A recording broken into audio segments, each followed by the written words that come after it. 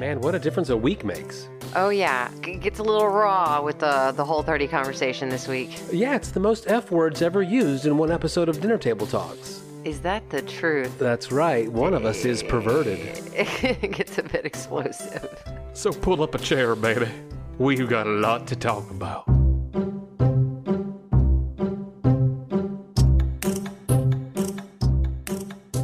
Somehow you found another one of these reality shows. Which one are you talking about this time? Exactly. Talking about the mother-daughter. Oh, the Yvonne Hadid? I don't know how I love model shows. Yeah, I mean, like, the cosmic astrology one, that was just silly and fun. Okay, but if you see me watching the makeup ones, the modeling ones where they're making clothes, like it's all about the models and the modeling. Are the model ones where they make makeup? Yes. That one's called Glow. So I have... Well, cooking shows. I love the cooking shows, too. When I'm doing desk work at my office, I will sometimes open a second window on my screen and just have something on in the background. Mm-hmm. And that lately has been Ted Lasso. The new one? No. Oh. Rewatching. Oh, okay. When's the new one coming out? I'm not watching the new one without you. I'm not stupid. I get in trouble for real stuff. I'm not going to get in trouble for that. And there's a scene in the first season where he and Rebecca, the team owner's husband, get into the dart throwing contest. And then tells the story of how he knows about darts. And the way he gets to that story is he always resented being judged his whole life until he saw a quote in his son's school by Walt Whitman, "Be curious, no judgment." Something like that. I got it wrong. But we jump to judgment rather than ask questions. So I'm watching these shows with you. I'll sit down on the couch for a little while. I'm curious. I'm not going to judge. Some of them are strangely addictive. I actually like good reality TV shows because I'm a sociologist. I like to watch the way that people react. Now, granted, I also understand it's a heavily edited show. Yes, and it's all set up in ways to get people to react in certain ways and all of that. So that's why I'm saying the good ones, the ones that are well produced, and also about specific subject matters. I love to watch. I modeled, and I was only 5'5", so not only was I only 5'5", but I was also like a little like muscle butt, chunky muscle. The idea that I would ever be anything like what we're watching on any of these shows was never a reality in my life, never. But in my mind, it was. In my mind, I was a little Kate Moss. Well, I'll sit down on the couch and watch it for a few minutes, and all of a sudden it's... Now, who is she? Which one is this? Did they have sex? And so I was trying to explain to you who the people were on this one, the modeling one. Yeah. That's Yvonne Hadid. Okay, you've heard of Gigi Hadid, right? I had to Google it. You hadn't heard of it when I said the words? You were like, yeah, that sounds familiar. That name sounded familiar. Yeah, because the boys talk about her. Okay. Because she's gorgeous. But it's interesting because there's a 13-year-old on it. And there's a whole lot of conversation about what's appropriate for a 13-year-old when modeling. And they, are doing a pretty good job because it's 2022. Right. Of like presenting her like a 13-year-old, but a 13-year-old that absolutely could do editorials in Vogue magazine because she's that gorgeous. But she's got the body of a baby because she's 13, right? They're not trying to push her boobs up and they're not trying to, make her look like... I was 13 when I started, and there was definitely like... And I know that was a part of like my personality was to push it too. Like if they were going to let me push it, like I'm going to go ahead and try to push it and be like way sexier than I actually am. But like the idea that there was anybody that was like, that there was photographers that were like, this is appropriate for a 13-year-old, you know, or that wasn't there. No, but now I'm watching this and it's a big point of the show, of this particular show. It's a big deal because we do not exploit these children in any way. Exactly. They're trying to make that point. We are not exploiting these 13-year-olds by showing their breasts and things because you don't have breasts when you're 13. Like, not really. Some girls maybe, but no, not really. I don't know. Like that's nice. The kind of pop culture I can get into. You're nice too, because when I sit down, you'll say, okay, we can watch something else. Yeah. And sometimes it's like, no, let's see where this goes. Yeah. Are they going to slap each other? Because what I've figured out is, like I told you yesterday, I watched my soap opera for 1 hour today.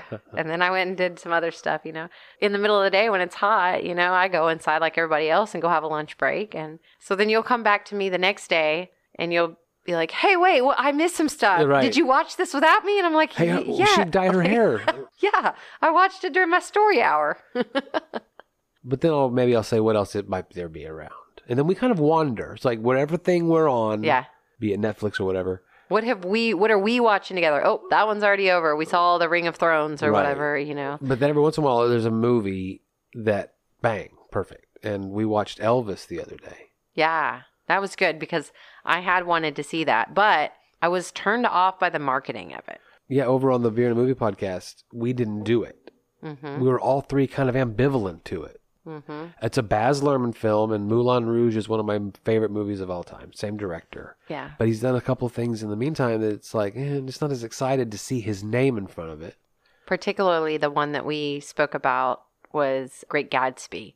Because Great Gatsby, and I like this conversation we were having, Baz as the director of very, very cult books. Yeah. Books that iconic things. We have already created for many, many years a visual image of what Great Gatsby looked like in our own heads, and what those characters were and who they were to us, and who was the good guy and who was the bad guy and all that stuff. We'd already created that stuff in our head. Or maybe we hung it on the previous version with Robert Redford.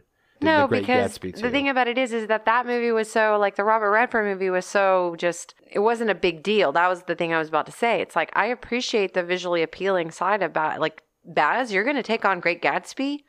I expect a lot from you. That's my point. I remember that. I had high expectations. I was like so excited. I was like, oh my God, he's going to turn it into a beautiful masterpiece. He's going to take the visual image because what did you find? I'm a freak about Great Gatsby. I'm a freak about that story. It means so much to me. And I became a huge fan of the Fitzgeralds and Zelda particularly. And it was horrible. It was so bad. I was brokenhearted. Like, as I'm talking about it, it makes me feel like and then you followed that up with Australia. I didn't care. I didn't even look into that because that looked like that's part of it. And so the Elvis one, we didn't make it to the theater to see it, right? Which that could have happened, but it didn't. But every time I would look at, like, the trailers or whatever, when I would see the actor that they had, the marketing, the way they presented him, it wasn't nowhere near. Well, I'll tell you why it works in the movie. It's not a jolt because he starts so young and they look even more similar. Yeah. And so once you get used to it, then where the journey went, you could get behind. Yeah. You were led there. He over the course of the guy wearing a lot of makeup on all the marketing. But the marketing's bang, bang, bang, all the different looks. And it's like, wait a second, he's not exactly right. I don't think they're going to get this right. I'm not going to go see this. Yeah, I mean, when they would put his face, it was like this bright colored makeup face.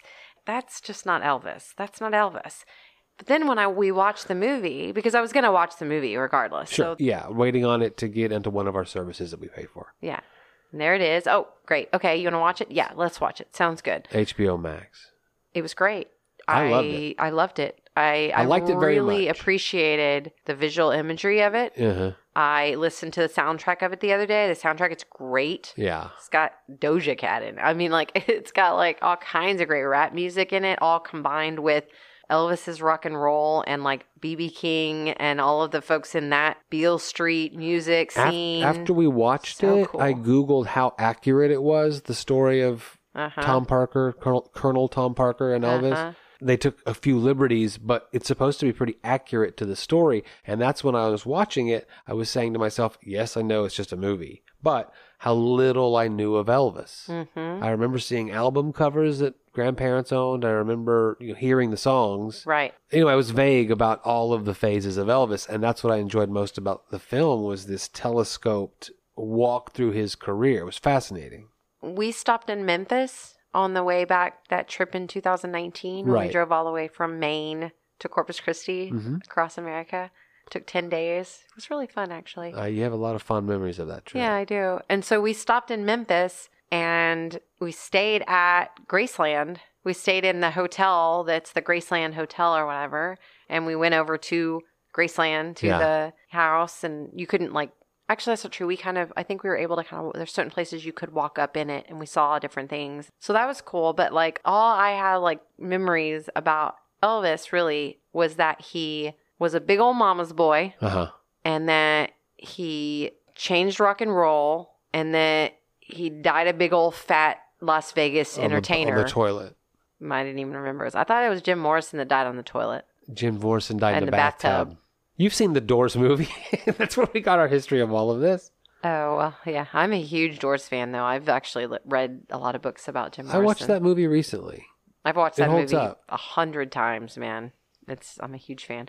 Anyway, it got us talking about that. Icons. And I knew there was, like, when they said Colonel Thomas Parker, Colonel Tom Parker, like, I vaguely remember, like, okay, that was the manager, okay. But I didn't really remember, they'd had a big fight and he'd ended up stealing. And I didn't really know any of that. But watching that whole story unwind, even the history, because if you look at the time period of when he went from a child to traveling on the first, one of those like country road junkets, like a circus performer at different stage shows, to dying at 40.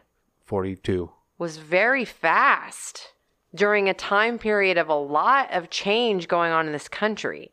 There was the death of Martin Luther King, the death of John F. Kennedy, the death of Rob Kennedy, the death of Malcolm X. There was a big shit going on during that time, for everyone. Anybody that was a rise to fame, dealing with stuff like that. Well, he redescribed what fame could be. Yeah. In a very short, fast, hot ball of time. Well, in my opinion, Tom Parker was just the first one to figure out how to do it. Sure. Then we're going to do it with the Monkees. And then we're going to do it with the Menudo. That stuff that we're like, they're just like performers that are all manufactured. I'm like, they're all manufactured, you guys. Right. Even when they said like, well, Milli Vanilli and them aren't singing their own music. And I was like, are any of them singing their own music? I don't believe any of them are singing their own music unless I see them on a stage with a guitar like I do at ACL. Then I'm like, oh yeah, they're singing there. But even still, they probably still have some overage of, whatever. It's all a stage show. Like, of course it is, you guys. But then to like watch the whole situation where it's like, if we can't control the youth, then we're just going to jail the youth. And in that one scene when he was just starting out in his career and they were performing in performing halls, they have a rope down the middle of from the stage to the very back, whites on one side, African Americans on the other. And I think I said out loud, how are these adults doing that? Yeah, that doesn't make sense to my brain. Well, yeah, how did those adults string those ropes and make those signs and think that it made any sense at all? I told you how they did it. They didn't know anything different. Right. They literally didn't know anything different until they had people that were of influential power to just shift and actually, when they're figuring out what kind of power this particular character has, the energy that this one performer. And the first woman screeches in the crowd. Right. Well, now, like, the other girls are like, well, you see that weirdo down there? He's down there dancing by himself. If he can pick up one more person. Right. And then he's picked up 3 people. Right. But now it becomes a whole scene. All hundreds of people. Okay. Once it had happened, it broke through a barrier that young women were trying to break through, which was to have... But the thing Expression. Yes, but the thing is that once it got past the point of like the first 5 people going insane, the insanity was a collective, like, it wasn't the same thing anymore. It wasn't like this expression of like an experience. It was now everyone's having an expression. Now everyone has to wear the same types of shoes. Now everyone has to scream and throw their panties on the stage because it happened one time at one show. The fact that then in that moment in the movie, Tom Parker looks at that last girl that's like literally like an insane woman, like Reefer Madness, like, right. At the sight and sounds of Elvis. Right. Yeah, she sees something that she wants that she can't have, or she sees the forbidden fruit. She sees that, ladies and gentlemen, is exactly what they teach you at the marketing school. That's exactly emotions. You see those emotions? Now you see that you've got something that they actually want but can't have. I can sell it to you. I'm about to sell you everything. Not only am I going to sell you how much you love Elvis, I'm even going to sell to the haters of Elvis. And that's when, again, it clicked into me. The whole movie just changed my whole, like, it went right back into everything I believe about everything. Every single thing is a sales pitch, and it doesn't matter how in alignment it is with your philosophies. Someone's selling you something. But what made Elvis different, according to the movie, is that Tom Parker was the great salesman. But when he tried to change Elvis into what the audience didn't want, Elvis did break free from that and became bigger and bigger. In other words, when he could be unthrottled, he had a special power to bring audiences. Yeah, that was his. The energy of getting the attention of the room, that was his. Where the whole world is paying attention to this one person. He changed the level of what a celebrity could be. Yeah. And there have always been these figures through pop culture that advanced what celebrity is. But I think that there was an element of like that was starting to occur during that time, right? Because Michael Jackson. Michael Jackson was about a decade later when Jackson 5 and then we're kicking off. Right, exactly. Because it was kind of a similar thing. And the startup of Elvis was like, it kind of started as this little like podunky thing, but then everybody discovered that like Elvis was the star. Michael Jackson of that Jackson 5 has got an exceptional energy to bring the room talent. Together. Yeah, exactly. Madonna had that. Yeah. I don't know. Lady Gaga, I think, has it now. Jay-Z, Beyonce, I think, have it. Beyonce? Maybe Beyonce. Maybe. No, Beyonce. She's that level. Michael, like, I don't think I would put anybody now necessarily. Beyonce is a good example. At Elvis level? Yeah, like I wouldn't put Lady Gaga at the level of like the type of... No, you're right. Because once we got into the world where we had internet, like it's easy to be known by everybody on the planet. You know? Like that's not even a hard thing anymore. When you're Elvis and it's 1952, how are you going to even get known by people in other continents? Well, that was also the rise and proliferation of television. Plus, I also think that there's an element of the child part of it. He was a child whenever just like Michael Jackson was a child. Now, Elvis was a little older than Michael Jackson was, but not by far. I mean, he was like 17 or 18, you know, whenever this stuff started. A lot of those other people, they didn't jump to that level of fame when they were that young. Didn't have those moves. No, didn't have those moves. That was a great scene when the moves and then the audience's reaction to the moves. Because I'd heard those stories, they wouldn't show them on TV from the waist down after the first time, caused such a uproar by the religious, by the people that don't like to see that on TV. Yet again, everything I've been thinking about, this concept of perversion, that we taught people how to be perverted. And then the more perverted we got, the more perverted, like it's just this weird, like. We make up these lines. Yeah. You're talking about decency laws. Well, yeah. But I mean, they literally use the word lewd and perverted. They use the word perverted. Perverted's a big deal.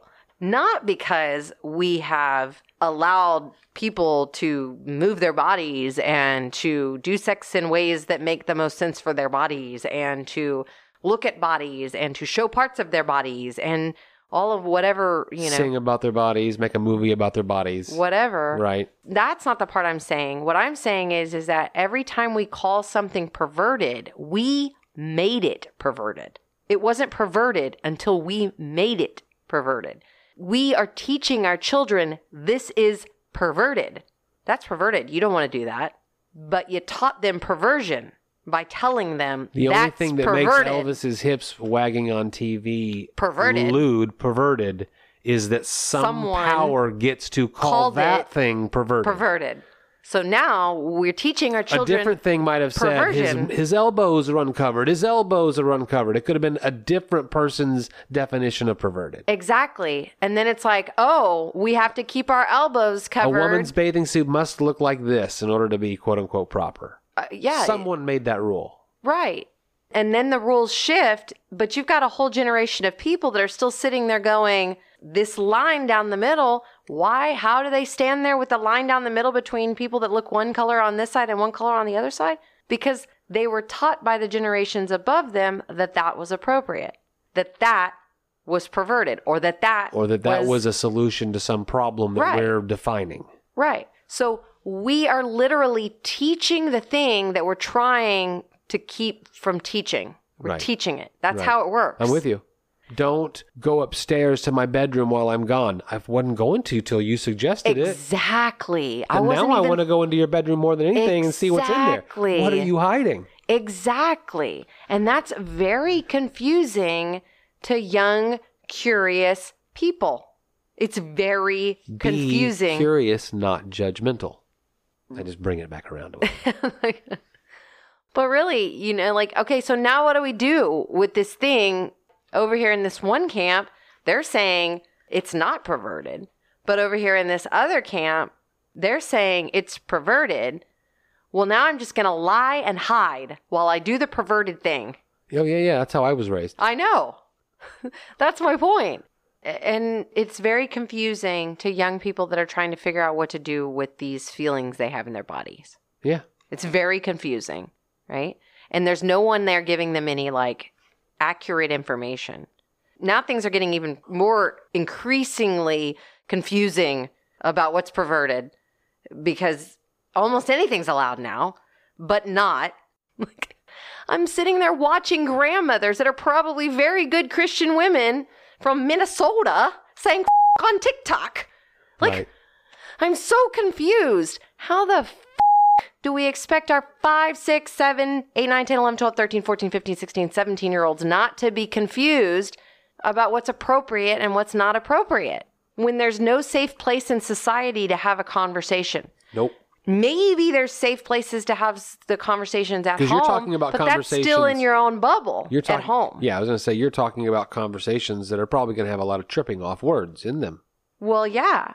I would have loved to have been able to talk about abortion with a lot of the mothers that I hang out with about their opinions about it, because I think that there needed to be a really important conversation about that. But the moment someone expresses some opinion that someone else doesn't like, the conversation gets shut down effectively in one way or another. Yeah.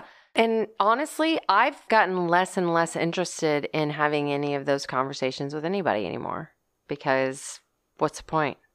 You know? You're rarely finding someone to dialogue with. Yeah. Right. No Which judgment, honestly, no shame, interestingly enough, no fighting. The solution that I've come up with at this point is to go on Instagram and do lives while I sit in the garden and just talk about whatever I want to talk about. But don't say it on Facebook, because Facebook is like the land of the old grumpy people. Right. And Twitter is the young grumpy people. Like, I hate Facebook so bad these days.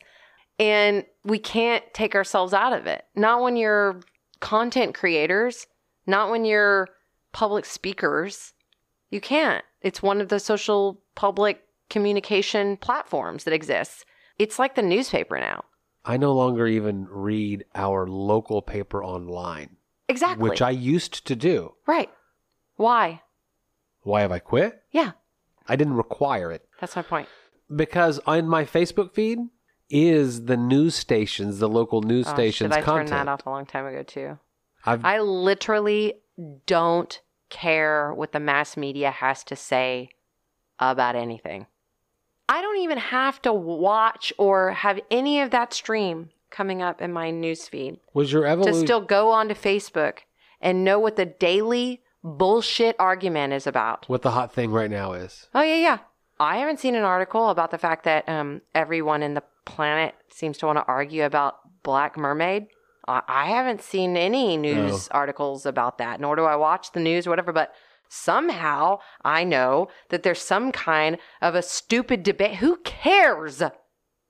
I am so blown away with how naive people are about what's coming, that that's still worthy of people's time to even discuss. And that the media is talking about it. The media is talking about it because all they need you to do is click so that they can get paid. Exactly. Mm-hmm. Exactly. I'm calling Rabbit Trail right now. Deet. Well, me talking to myself out there in the garden and having a place to talk about it is just me. I study sociology and communications. That's what I study. So I look at the way we're interacting with all these different things, and I'm like actively watching how we respond to what we're being sold, and being so naive that we don't understand that we're being sold something. We're an entire population, a massive population of people that are all arguing about shit we don't know what we're even talking about. Every time I scroll now, every single one of the posts that people are making, specifically on Facebook, is a bullshit meme that they haven't even paid attention to what they've reposted, or something that they're professing that they actually know nothing about. Diets, gardening. And I can't even argue with it anymore. Like, that's how done I am with Facebook. When's the last time you got into any kind of scrape? What one would call a scrape? It was actually this week, and I was just like, I'm f***ing done with it. I'm so done with it. I just can't even. I'm a like, month, now probably. I'm the troll. I have my month chip. Now I'm like a troll. Now I'm the troll. You just got to get back on that horse, Aislinn. No, I don't want to get back on. To not be that kind of person. Hold on. Yes, that. You're gonna use these platforms because they are. Because I'm a communicator. I'm a content creator. And I have a message to share. And you don't wish to participate in the general that's going on. I don't want to have stupid conversations with people that don't know what they're talking about.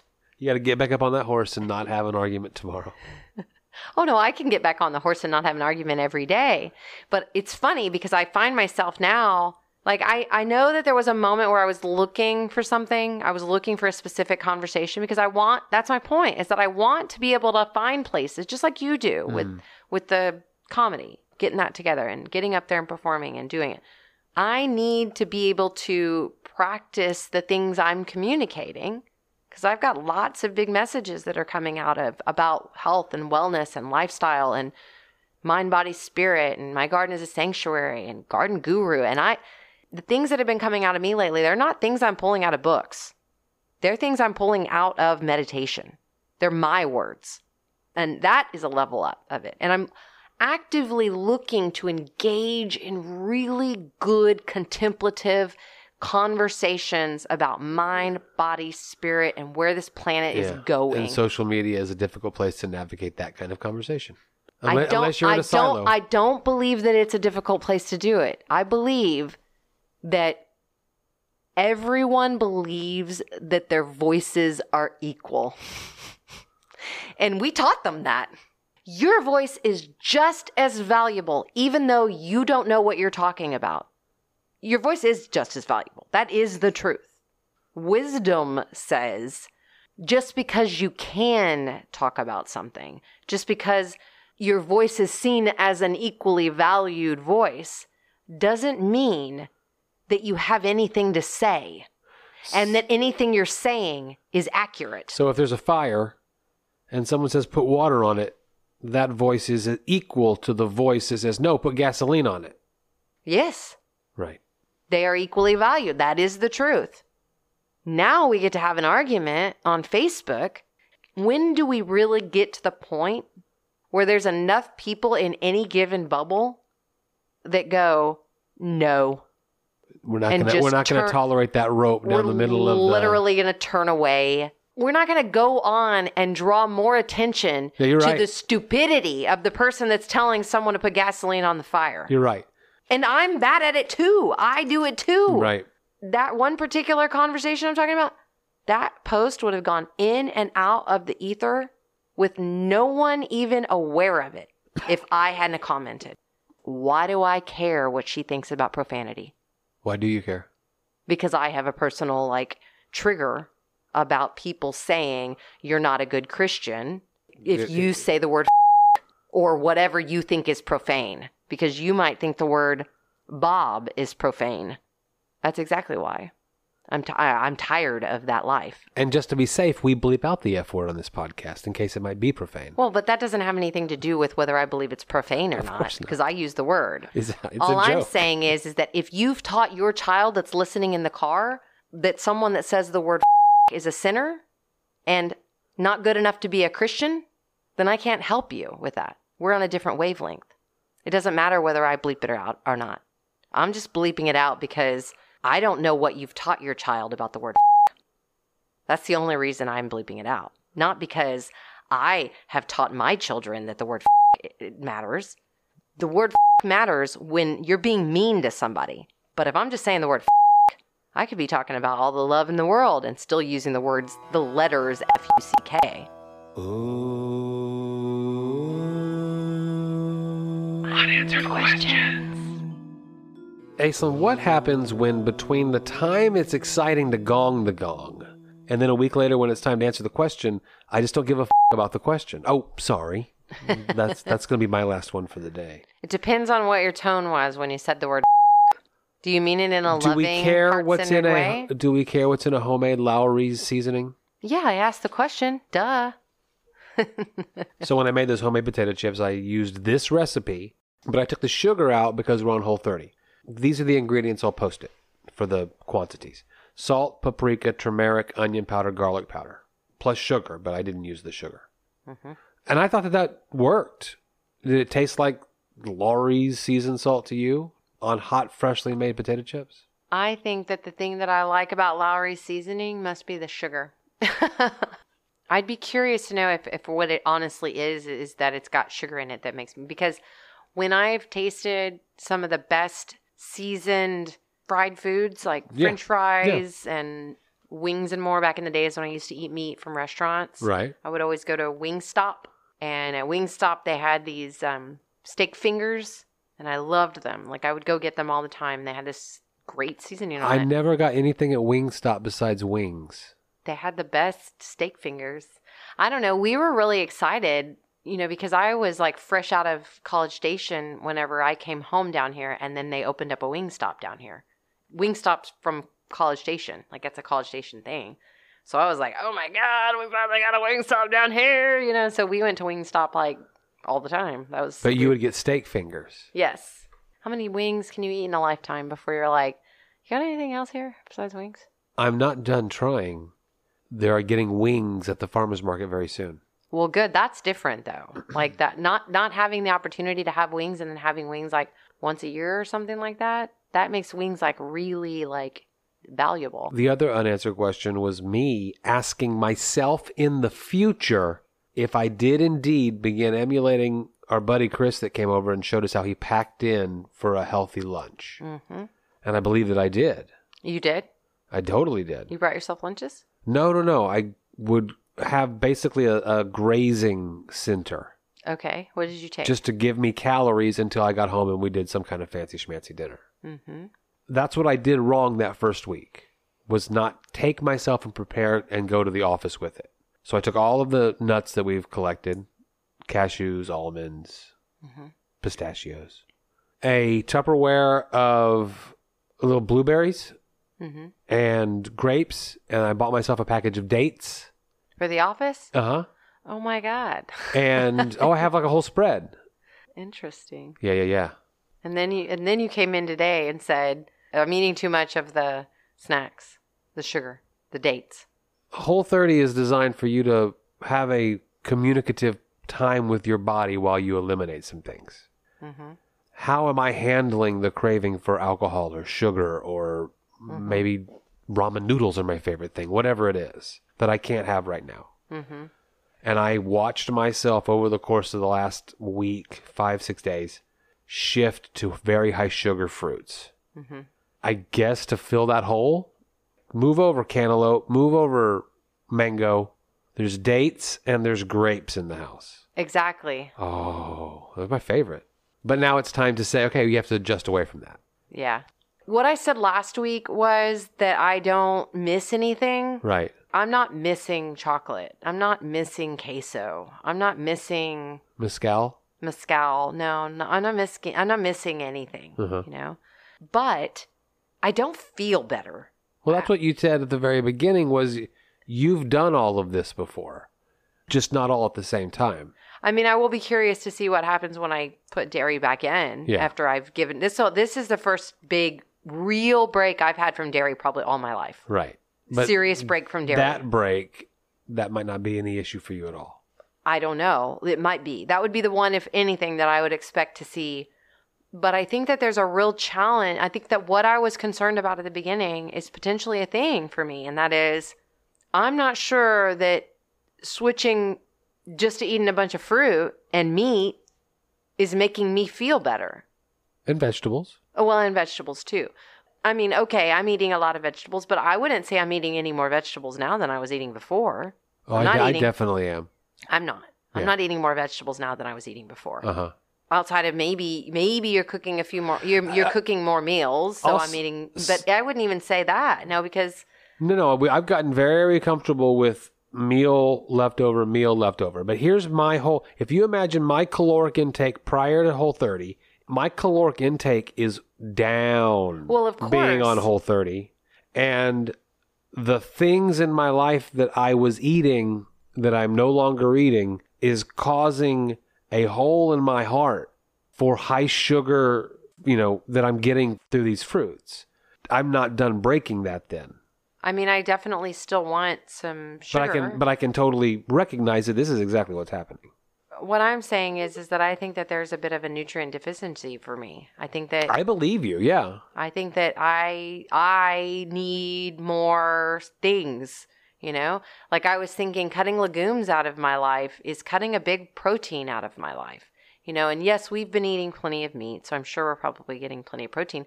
I've been throwing fried eggs on everything. I can eat a fried egg on anything. That I can handle. But me switching to all my protein coming out of just the vegetables or meat that I eat, I'm not 100% sure that's enough protein for me. Mm-hmm. Especially because where were you grabbing protein before? I'm probably eating more meat now than I normally eat because I'm hungry. Yeah, that's one of the things we've gotten into. Yeah. I'll make a larger than I ever needed to steak so that there is steak to do something with over the next couple of days. Yeah. I mean, we've had delicious food. Like, don't hear that. There's no complaints about the food. No, I'm talking about just the leftover schedule, that we are on one. Yeah. There's no complaints about the food. And that is the best part. The Whole30 diet where you are cooking fresh meals every day, that is a win. That's what I want in our life. That's a win. But it's making me look at how does my little body get enough of the good calories in it every day to keep up with the amount of nutrients that I need. And prior to this is what I was concerned about at the very beginning, because I've got an itchy little cough that's probably allergies, air allergies is my guess, because of, the flyover spray. People are spraying the cotton fields around us, and the rain sets off mold and mildew, and there's lots of new plant allergens in the air around, because all the plants are blooming again and stuff like that. It's all happening. So there's all kinds. I took and threw gypsum all over the yard 2 nights in a row. I breathe all that crap in, I guess I'm looking for, if you're going to make that kind of drastic change in your life, I'm looking for something more dramatic. Yeah. Maybe that's what it is. I'm feeling, I think, the thing that you're missing. I think on the spectrum of healthy eating, you were already further down. I've just caught up with you on the spectrum. Mm-hmm. So I've lost 10 pounds in the 15 days. I lost 8 real fast and then 2 more slowly. You didn't have that weight to lose. I actually gained weight and then lost weight and have stayed right at my weight. Mm-hmm.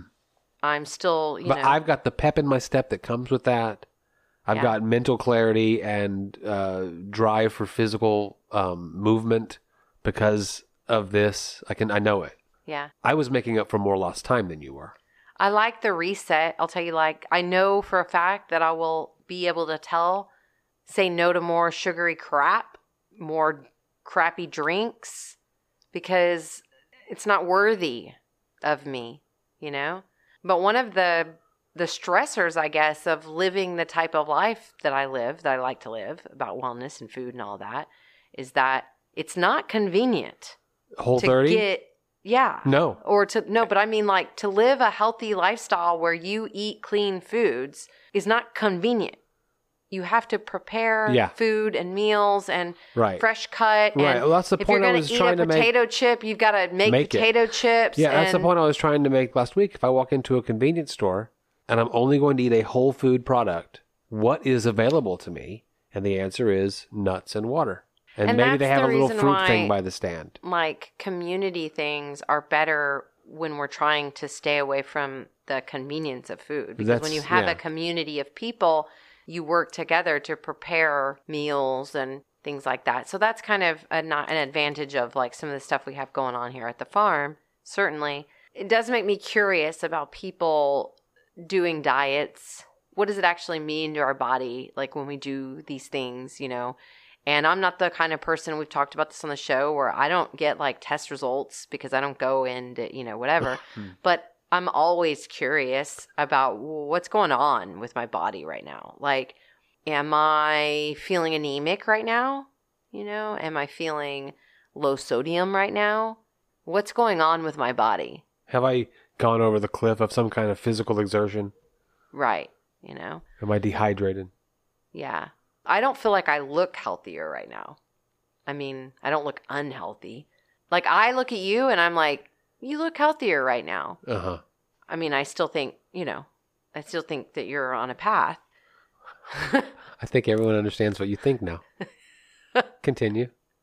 That's not what I'm also still a hormonal woman, you know? And I think that it's very clear on the podcast. Is this about food? Yes, it is. Okay. Because we were talking about Whole30 and I mentioned this to you today. Uh-huh. Yeah. And now I have to go through Whole30 while I'm PMSing and on my period. You don't have to do Whole30 going through that. I said, you know? Yeah, I said, I'll never understand what it's like.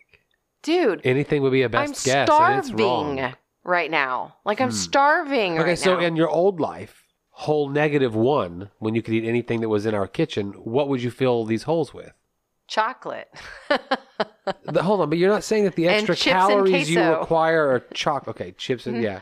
No, I don't. That's the point I'm Cheese. trying to make about convenience. We ate everything had cheese in it. Oh my God. I'm like, Which is calories, you know, dairy No, but- calories. I ate cheese to fill the gaps. Oh, you'd open up a brie. Yes, I ate cheese to fill the gaps. I ate corn chips and salsa to fill the gap. I ate chocolate bar to fill the gap. Chocolate bar is more about the nighttime, like, craving. So I what are can you kill filling the gap with right now? Seaweed, salted seaweed. Way too many almonds because I don't really even like almonds that much. But it's a salty snack. In the absence of a bag of corn chips that you open up. And eat salsa or queso or You can eat these- or guacamole. I eat avocados with Yeah. salt and stuff. But I was eating avocados with salt and stuff.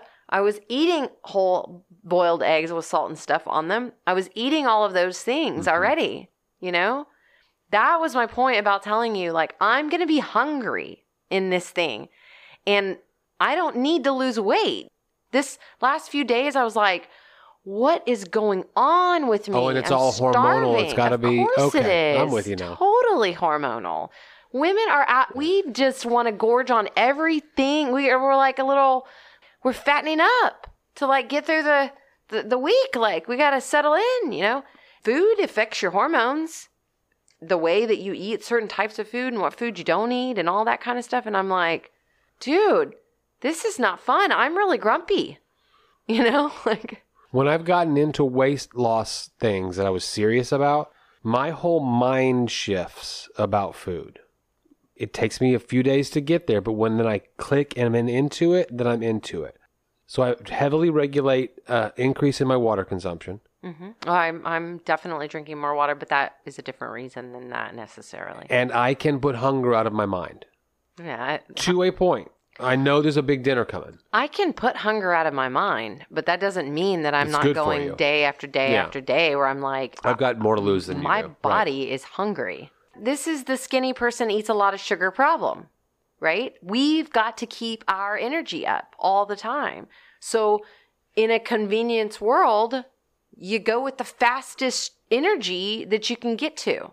And that's how we end up in those bad habits. Skinny people with fast metabolisms. So how do we fix this problem for you? What are some Whole30 compliant things that we need to... I have no clue. Yeah, I know. I probably, just like I had made those protein balls before, maybe I need to make some sort of a protein ball. Whole30 compliant. I don't know. I probably need to eat more almond butter, but my God. How much Like- almond? Oh, yeah. But even like it's too filling. Like, Right. it's too much fiber. Like, that's half the battle with me. Mm-hmm. I'm like, I need more sodium, less fiber.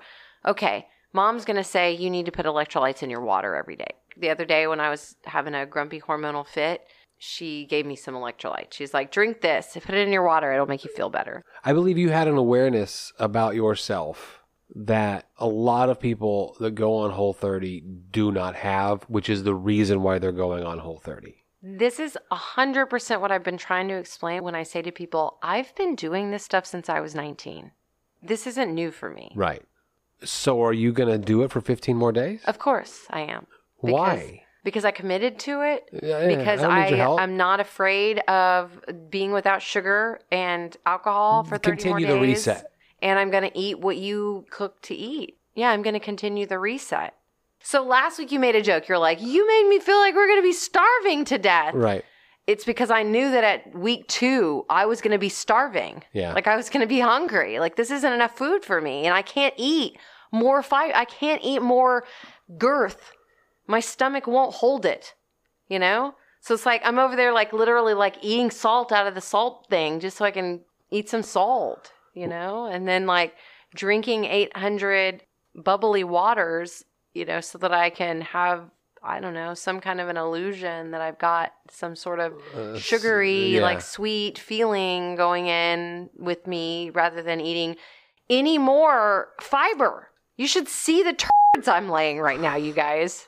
I believe that. Biggest turd I've ever seen. You're calling my poop stories profane and perverted? Exactly.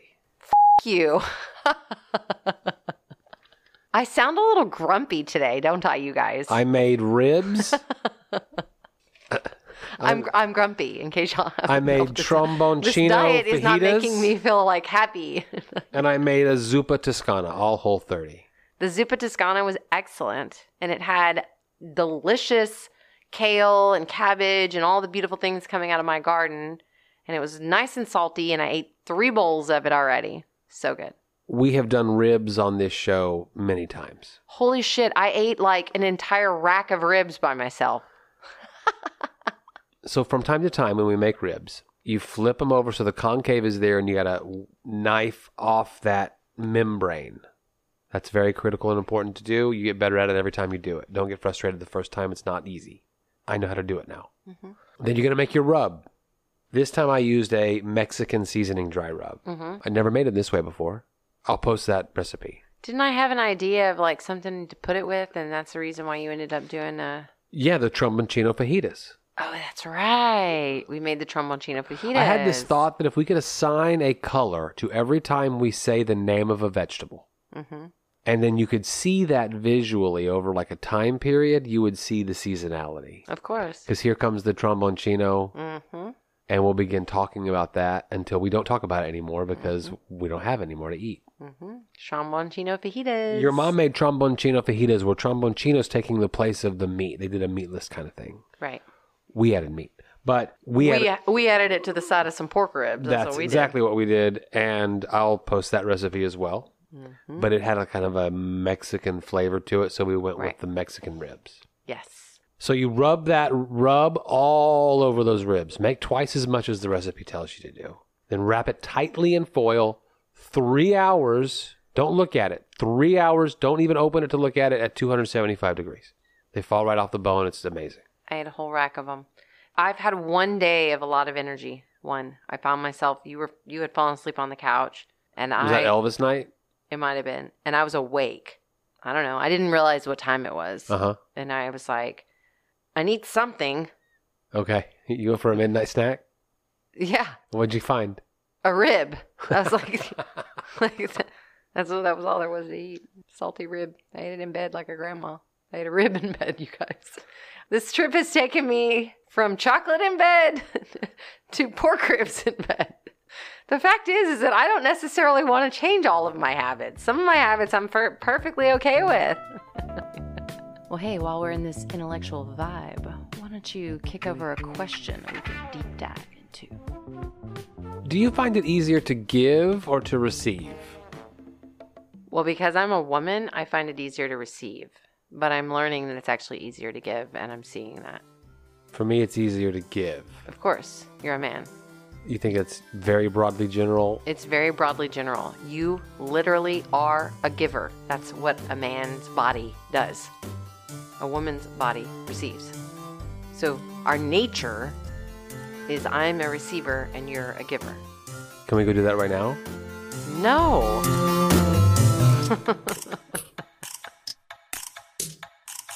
They're saying it's perverted Well, thank you so much for listening to another episode of Dinner Table Talks. We will be back next Monday with a fresh episode. In the meantime, hit us up on social media, send us an email, DM us, whatever. We want to hear from you. And we hope that you're enjoying the episodes as much as we enjoy creating them for you.